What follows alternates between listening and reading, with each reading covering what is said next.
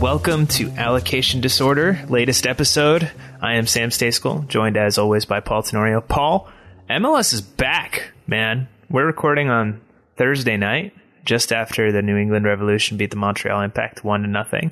And we're 3 games in, and we recorded, I think, 3 nights ago, and it feels like it was 3 years ago. A lot has happened since then. But before we get into all of that, how's it going? How have you experienced the tournament so far? It's been, I guess, bizarre. Like, I feel like I haven't even really had the greatest chance to absorb the soccer, you know, because so much has still been going on in these first few days that it's just been hard to focus on the on-field product. But I guess it's nice that soccer is back. And I'm excited for what I hope will be a certain point in time when I can just kind of enjoy a game. And that probably will also come when, you know, when the games get a little bit sharper, which I think they will. I think they've been competitive, but I think they'll get sharper as we go. Yeah, I think we're going to see some rust. We saw some rust tonight. You know, New England probably should have won that game by a few goals at least. But they were a little bit rusty in front of net, and Montreal couldn't find a rhythm in any way, shape, or form.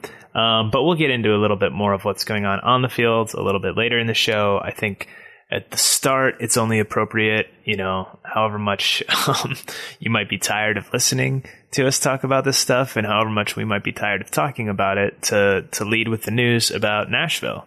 So the last show we recorded after Dallas was withdrawn from the tournament. Nashville has subsequently also been withdrawn from the tournament. They had 9 players test positive, and the decision to remove them from Group A, which once upon a time had 6 teams, was made earlier today on Thursday. That was made official. The Chicago Fire moved to Group B, which is where Dallas had been. So they only had 3 teams over there. So the Fire are now from Group A to Group B, and all 6 groups in the tournament have exactly 4 teams. So from that perspective, it's a little bit smoother and easier.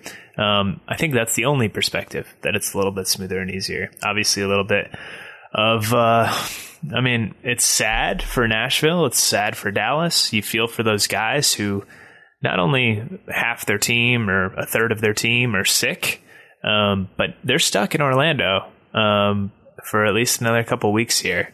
And that's, you know, you go down there, you train, you leave your families, you're in quarantine, you're in this hotel, and you don't even get to do what you came to do. So that's got to be really difficult for all of them mentally. So, you know, I think your heart goes out in that way. It's unfortunate what happened, but that is kind of the big news. And then the other big news, which I would be very remiss to not mention, was the protests that we've seen starting on Wednesday night before the Orlando-Miami game that opened the tournament. You had, I believe, around 170 black players from all around MLS, most every team, if not every single team, out on the field for 8 minutes and 46 seconds. And Paul, you wrote about this, but it was super, super powerful. You know, obviously, I've seen the video. I think you've seen the video of George Floyd being killed, but you don't really realize how long 8 minutes and 46 seconds is until you're reminded of it in a way like that, like we were on Wednesday night. And that was very powerful and very moving. And Philadelphia, the Union, had a separate kind of action today where all of the players on their team had jerseys with the names of black people who have been killed by police in recent years on the back of their jerseys instead of their own names. And, you know, they didn't ask for permission from the league before that. They just went ahead and did it. And that was a pretty cool and pretty powerful thing too. So lots going on, both on the fields and off the fields. But let's back it up a second. And I want to get your thoughts on the protest too later on, but let's back it up a second to Nashville and kind of where things stand with the overall viability of this tournament in regards to the coronavirus. Yeah, I think there are some interesting questions still to be answered by Major League Soccer. Namely, the biggest one is, you know, how do you justify $1 million prize that's no longer available to all of the teams, a Champions League slot that's no longer available to all the teams based on the competition, and the prospect of 3 regular season games that are no longer available to all the teams. And I know MLS has talked about trying to replace those games, but it'll be interesting to see how they do that without creating other games. Like, are Dallas and Nashville just going to play each other 3 extra times once the regular season begins to get those 3 games? I feel like that's the easiest way to do it. So those are still questions that are left to be answered that I think, are going to matter in the long run, especially if the regular season continues. And in the now, in the present, I think we have to take a second to just, recognize the difficulty that these teams are going through and these individuals are going through. The players who are sick, obviously, must be really scary to be sick or to have coronavirus and to be separated from your family, not know how long it's going to be before you get back to your family.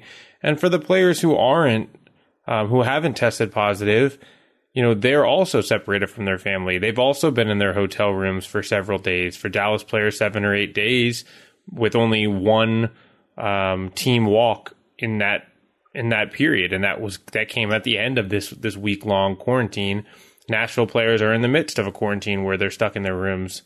So, I think for me, I'm trying to kind of pull back from the numbers and the news that we've been reporting and think about kind of what it feels like for these players, who did get on a bus and then on a plane to go away from their families that have been sacrificing the way they've been sacrificing and now are not going to get a chance to play games. And, Luchi Gonzalez actually spoke about this in the press conference that he did through FC Dallas. He talked about, you get on a plane, you get on a bus, you have these anxieties that exist. You get on a training field, those all exist, and then, nothing ends up happening. So, as far as competition. So I think that's a really, really, really tough place for these players to be in right now. And I think that's worth speaking about as well. Yeah, no doubt. These are individual human beings at the end of the day. We like to think of them as athletes that wear a certain color laundry and that we cheer for, but or report on in our cases. But yeah, they are human beings and they have real concerns, just like you or I would, or anyone listening to this would, if we were in their situation. So yeah, definitely important to keep those in perspective. My overall take on this thing is I'm kind of torn right now. I wrote the other day that it feels weird. It feels kind of dirty to have games going on as you have, 20 plus players now dealing with this virus in your bubble in Orlando. And who knows how many more might test positive going, as we go further down the road. But people have been asking me if I think the tournament, now that it's started, is going to be completed. And I have no idea what the answer to that question is, but I'm somewhat hopeful at this point that we'll start to see kind of a slowdown. Maybe this is naive, but a lot of teams have been there, past kind of the most common incubation period of 5 to 7 days that we talked about at length the other night. And it seems like it hasn't really been transmitted through the bubble, which gives me a little bit of hope. Now, there are a lot of teams that haven't been there very long and could start having positive tests pop up here in the next few days, and it wouldn't be a surprise at all. So who knows? That's anyone's guess, right? But I guess I'm at least holding out a little bit of hope that maybe it's just Dallas and Nashville, and they can move ahead with this thing, and in a couple of weeks' time, everything will feel a lot more secure and in a lot more stable ground. But I know you have concerns, Paul, that this thing's already kind of out in the bubble, which, to a degree it is, right? But I want you to elaborate on those a little bit for the listeners here. Well, I think for me, the positive test for FC Dallas of one coach and one player in the last couple of days is concerning because they've been in the bubble for 11 days. It's been 10 days, I believe, since they trained. And so that just goes to show that while that 5 to 7 day window is the most common window, that incubation period does last up to 14 days. And if it isn't that these players tested positive from outside the bubble and they are just on the latter side, the player and the coach, of the incubation period, then it means that there was spread within the bubble, even if it was spread from one player on FC Dallas to another player on FC Dallas, or from one player on FC Dallas or coach to another coach. There is spread. There could be spread in Orlando. So those tests, I think, are more concerning to me than any other that we've had because of the timeline of when Dallas arrived and now when those tests have come back. And I think it's, for me, a red flag also because it means that we aren't as close to being kind of in that clear that you just talked about of getting out of that incubation window for all of the teams that have arrived, and that we're not going to be there for a week and a half because there were a number of teams that showed up on Monday. So it would really be 2 weeks from Monday before we can feel confident, if no other tests have happened in the interim, that there's no opportunity for spread. So that for me is the biggest concern. And again, I'm not trying to be negative, but when you have the conversations that you have with people who are studying this virus, who understand the incubation period, who understand the risks that are involved, we have to acknowledge that they exist. And to not do so, I think, is irresponsible. And we've learned already now through positive tests with 3 different teams, 2 teams especially had outbreaks, but one other team had a positive test, that, this virus is in the hotel and it can infect people in different teams. And there are those risks that those players are currently in the bubble practicing and playing.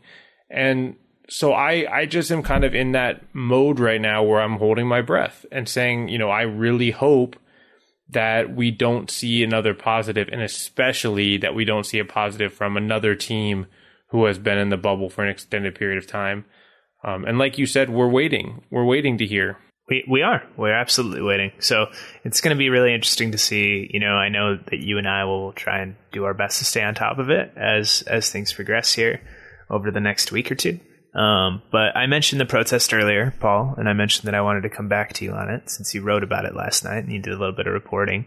What have your thoughts been? What were your thoughts on what we saw on Wednesday? And do you think what do you think we'll see here moving forward on that front? Well, first, I think that it really hammered home, first of all, the power of silence. That display for 8 minutes and 46 seconds of silence, as you alluded to earlier, as you said earlier, it really reinforced how long 8 minutes and 46 seconds is. And that to me was the most striking part of that protest. It made everyone reflect on the brutality of George Floyd's killing. And that will stick with me for a long time. Just as when you watch that video, there are so many aspects of it that are disturbing and emotionally just overwhelming. And I thought that protest was a way to call back to that and to force you to really think about that level of police brutality. I thought it was a really smart way to do something different and to do something impactful. And I also want to say that I think it is indicative of the leadership of a group that's come together very quickly and has already started to make an impact. And it's not easy to organize a protest like that.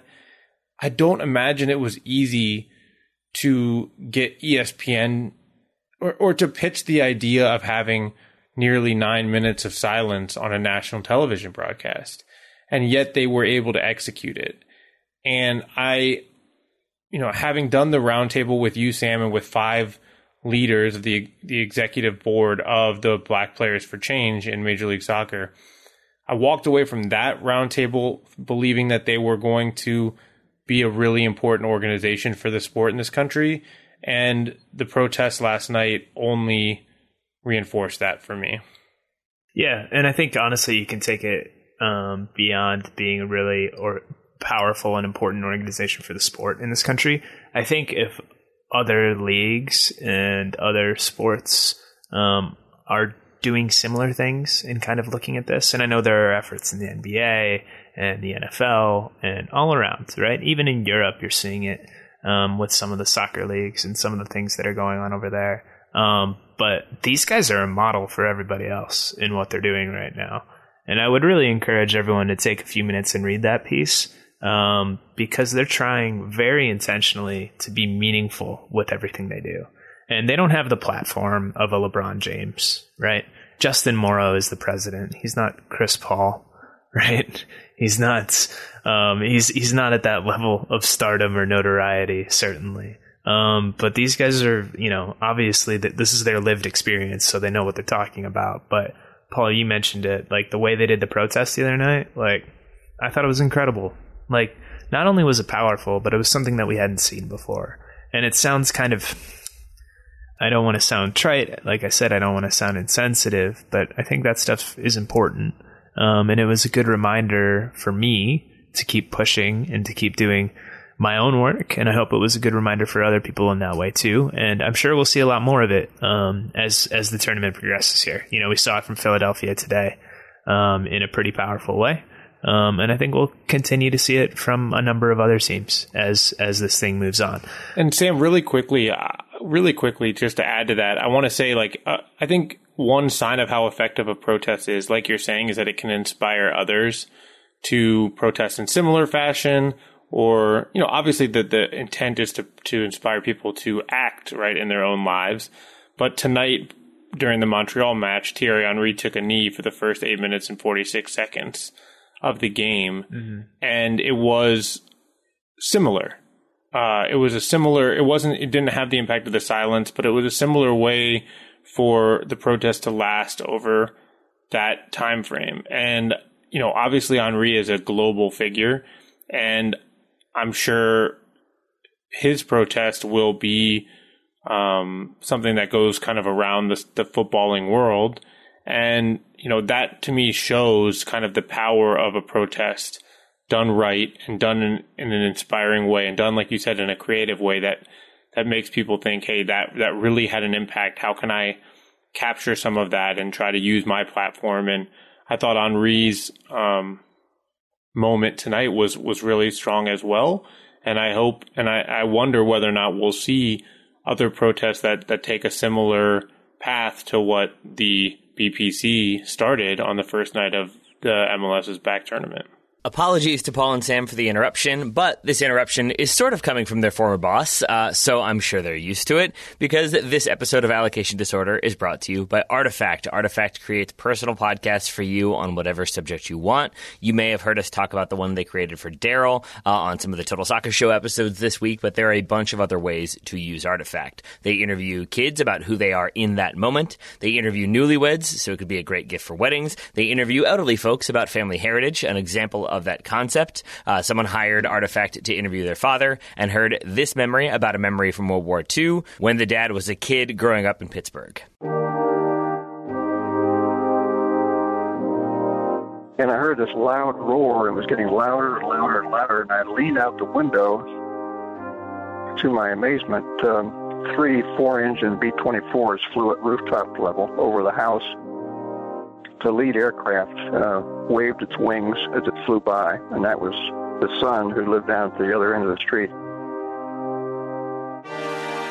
Well, as it turned out, they were headed for Europe. They were heading up toward New York and then over to Europe. He never came back.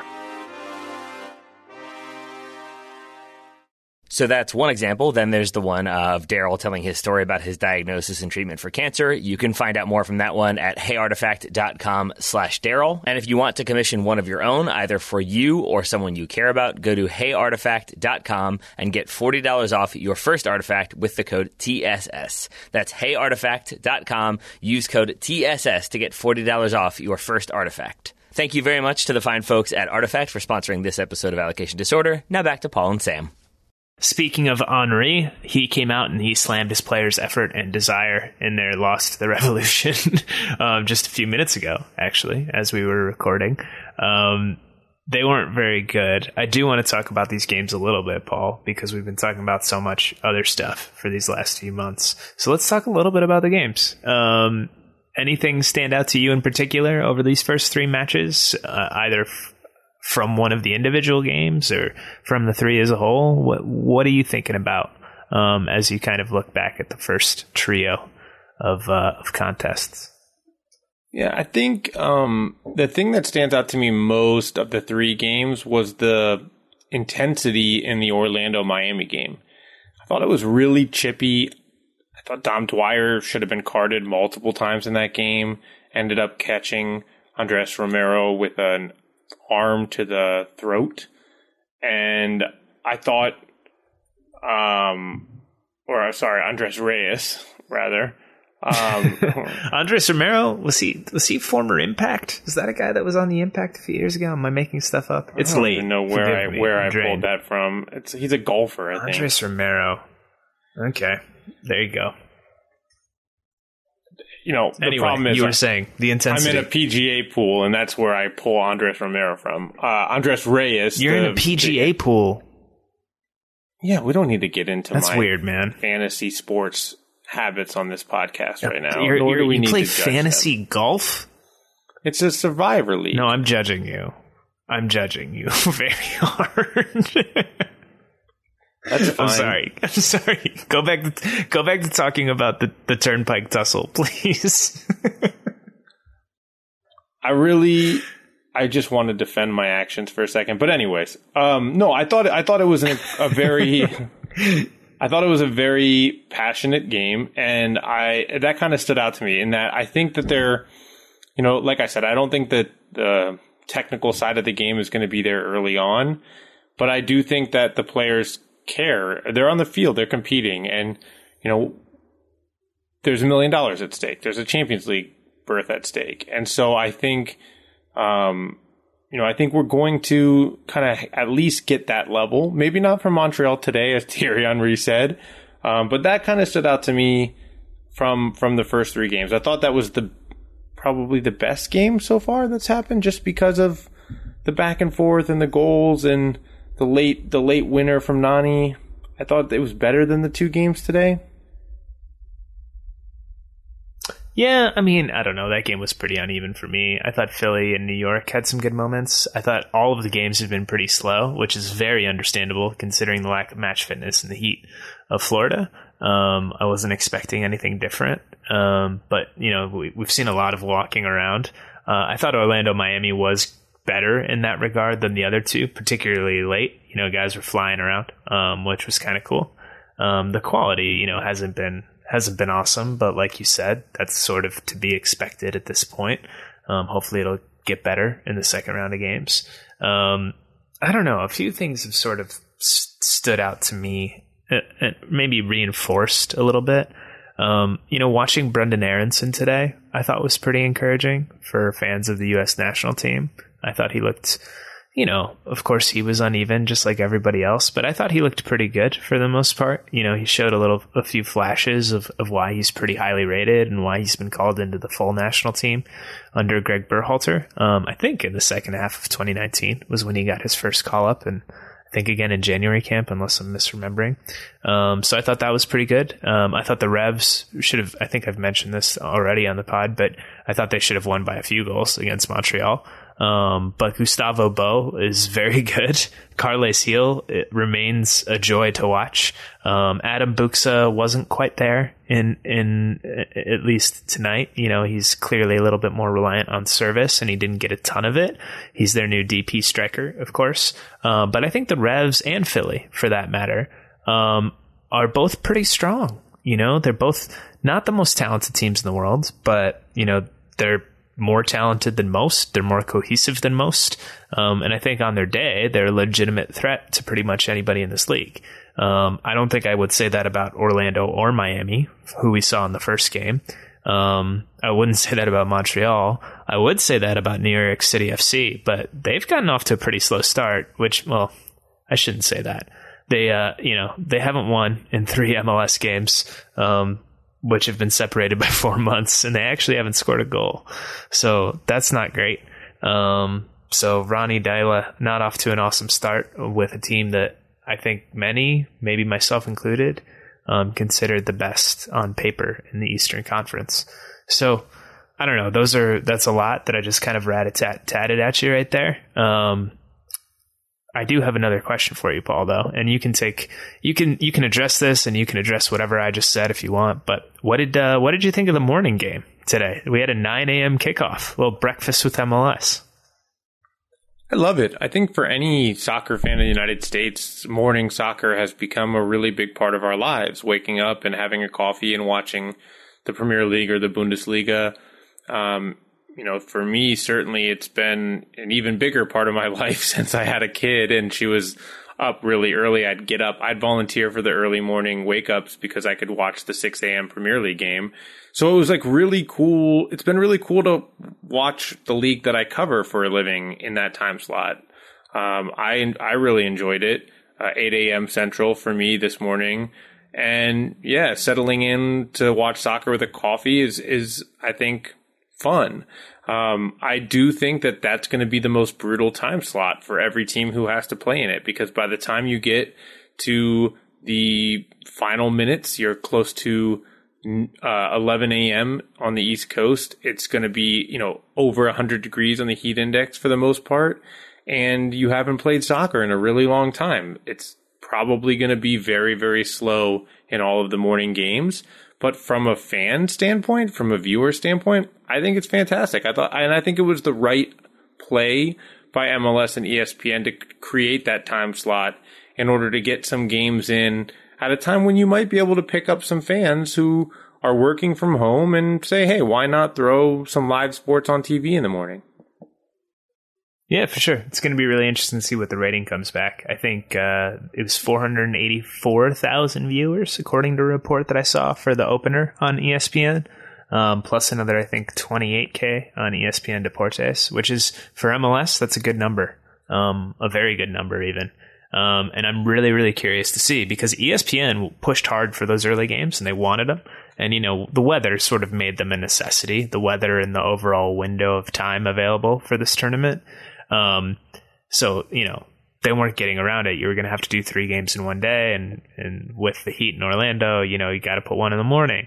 But they really pushed for it. And, Taylor Twellman, he talked about it publicly, I think on Wednesday, of just kind of like, hey, if these games rate well, maybe we'll see something from MLS coming down the road in the future where they start a game at 11 a.m. on the East Coast on a Saturday. And it's right after the Premier League, and it's a lead in from that straight into MLS action. And maybe you pick up a few more viewers that way. I think it's going to be really interesting going forward in 2020, actually, right?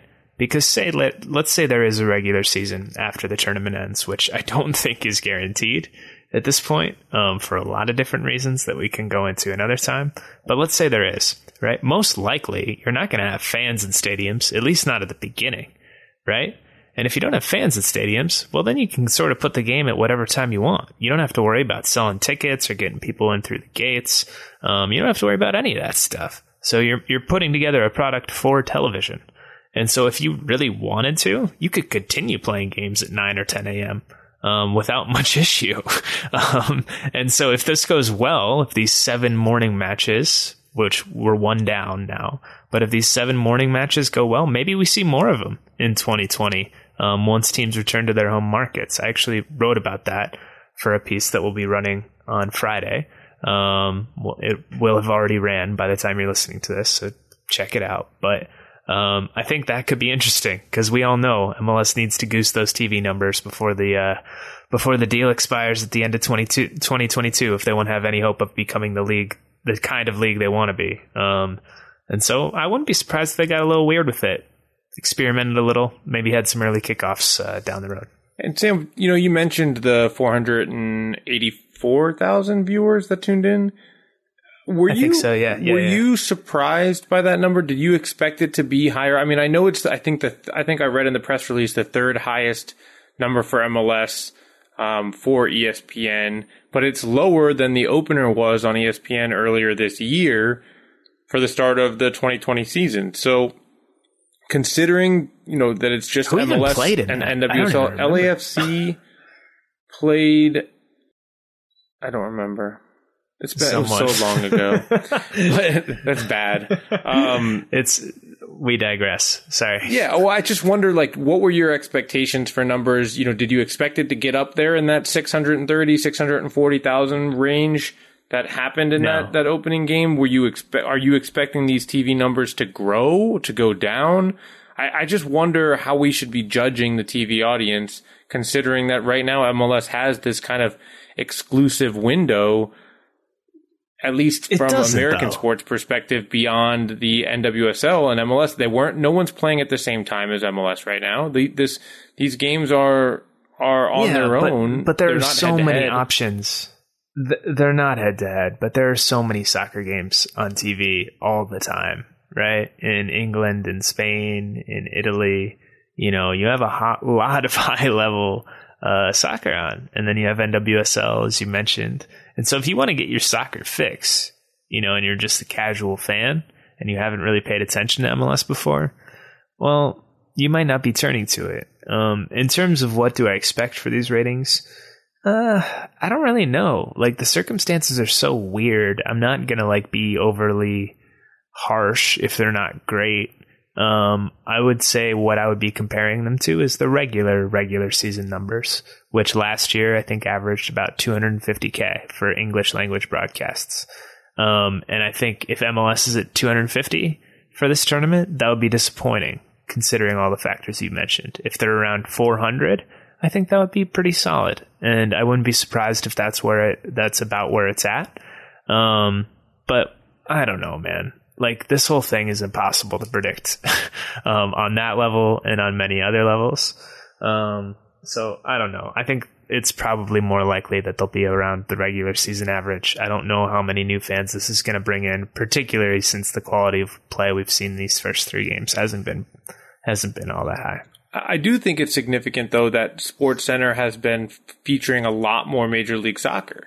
And for me, that's always been the missing piece for ESPN and for the national broadcast is if you just put on an MLS game and you're just focused on selling MLS to MLS fans, you're only going to get the MLS fans that exist. And the missing piece to me has always been informed discussion about Major League Soccer in the wider network, in SportsCenter, in Around the Horn, in PTI. That's not going to exist with PTI. It could theoretically with Around the Horn. It doesn't yet. I don't think you can force Wilbon and Kornheiser to now become soccer experts this late in their career. But missing soccer in those shows, informed discussions about soccer in those shows and about MLS specifically, I think really limits the potential to grow an audience because sports fans, they do latch on to really good stories and they will pay attention if you tell them. I always use the analogy of or the kind of comparison of women's college softball. It's got this huge, passionate fan base, but when the Women's College World Series is on, people buy into those storylines that are discussed on SportsCenter and the highlights that happen and who's the hot team and that drives an audience.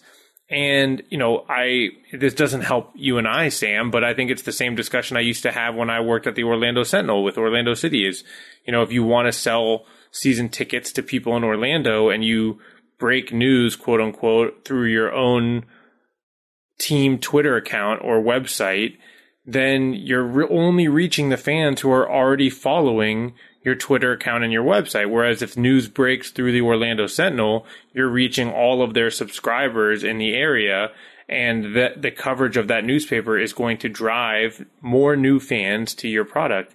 And so I'm not saying that we're going to see the numbers here, but I think if ESPN continues to showcase MLS in a more prominent fashion in SportsCenter and in their ancillary programming, they will have a better chance of increasing those audience and of getting people to buy in and watch these games than if they just depend on MLS and kind of on their natural soccer outlets to advertise this tournament. I mean, they might show it on SportsCenter a little bit. I haven't seen a ton, admittedly, but you talk about their ancillary programming. This isn't going to be on on that many ESPN shows, man. They don't have the people to talk about it. Like, it's just Twellman pretty much in terms of people that go on the actual ESPN linear properties to talk about MLS. And you can't have a really informed discussion if it's just one-sided like that. You know, no shade to Taylor. Like, it's just like, it's easier to have a discussion and a meaningful conversation if there are two engaged parties, right? And I'm not sure that they're going to be willing to do that, but that's a different discussion. Fox is showing the game on Saturday, Big Fox, between Atlanta and the Red Bulls. So it'll be interesting to see, you know, how an over-the-air network that a lot more people have access to than have access to ESPN, what kind of number that will draw in. You know, I think that helped the NWSL for their first match in the Challenge Cup, it being on big CBS. So we'll see there. But I mean, I don't think there's any bones about it, though, that this is important from an audience standpoint, from a TV reading standpoint for MLS. You know, this could be the only real property they have this year in terms of national television. And the clock is ticking on this media rights deal, and that next one is going to determine so much about the trajectory of this league. And I think the short, medium, and long term. So I think it's important. So it's going to be interesting to see. There are a few other things that I'm looking at here that I wanted to share just really quickly before we kind of, you know, start to wrap up. One, what is the post-tournament plan for the 3 Canadian teams? How is that going to work? I have no idea, and I need to find this out, and I'm going to try and go report it. Because you saw Toronto FC 2, who are in USL League 1 and obviously affiliated with Toronto, pull out of the USL League 1 season the other day, basically citing travel concerns, you know, between the US and Canada and needing to quarantine and all of these different things.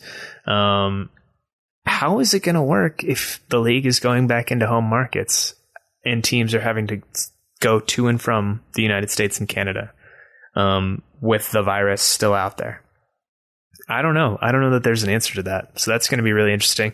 And I think the same thing will apply to the Florida clubs if it continues to spike, you know, because maybe certain states are going to put in restrictions on traveling to and from Florida and needing to quarantine when you arrive back.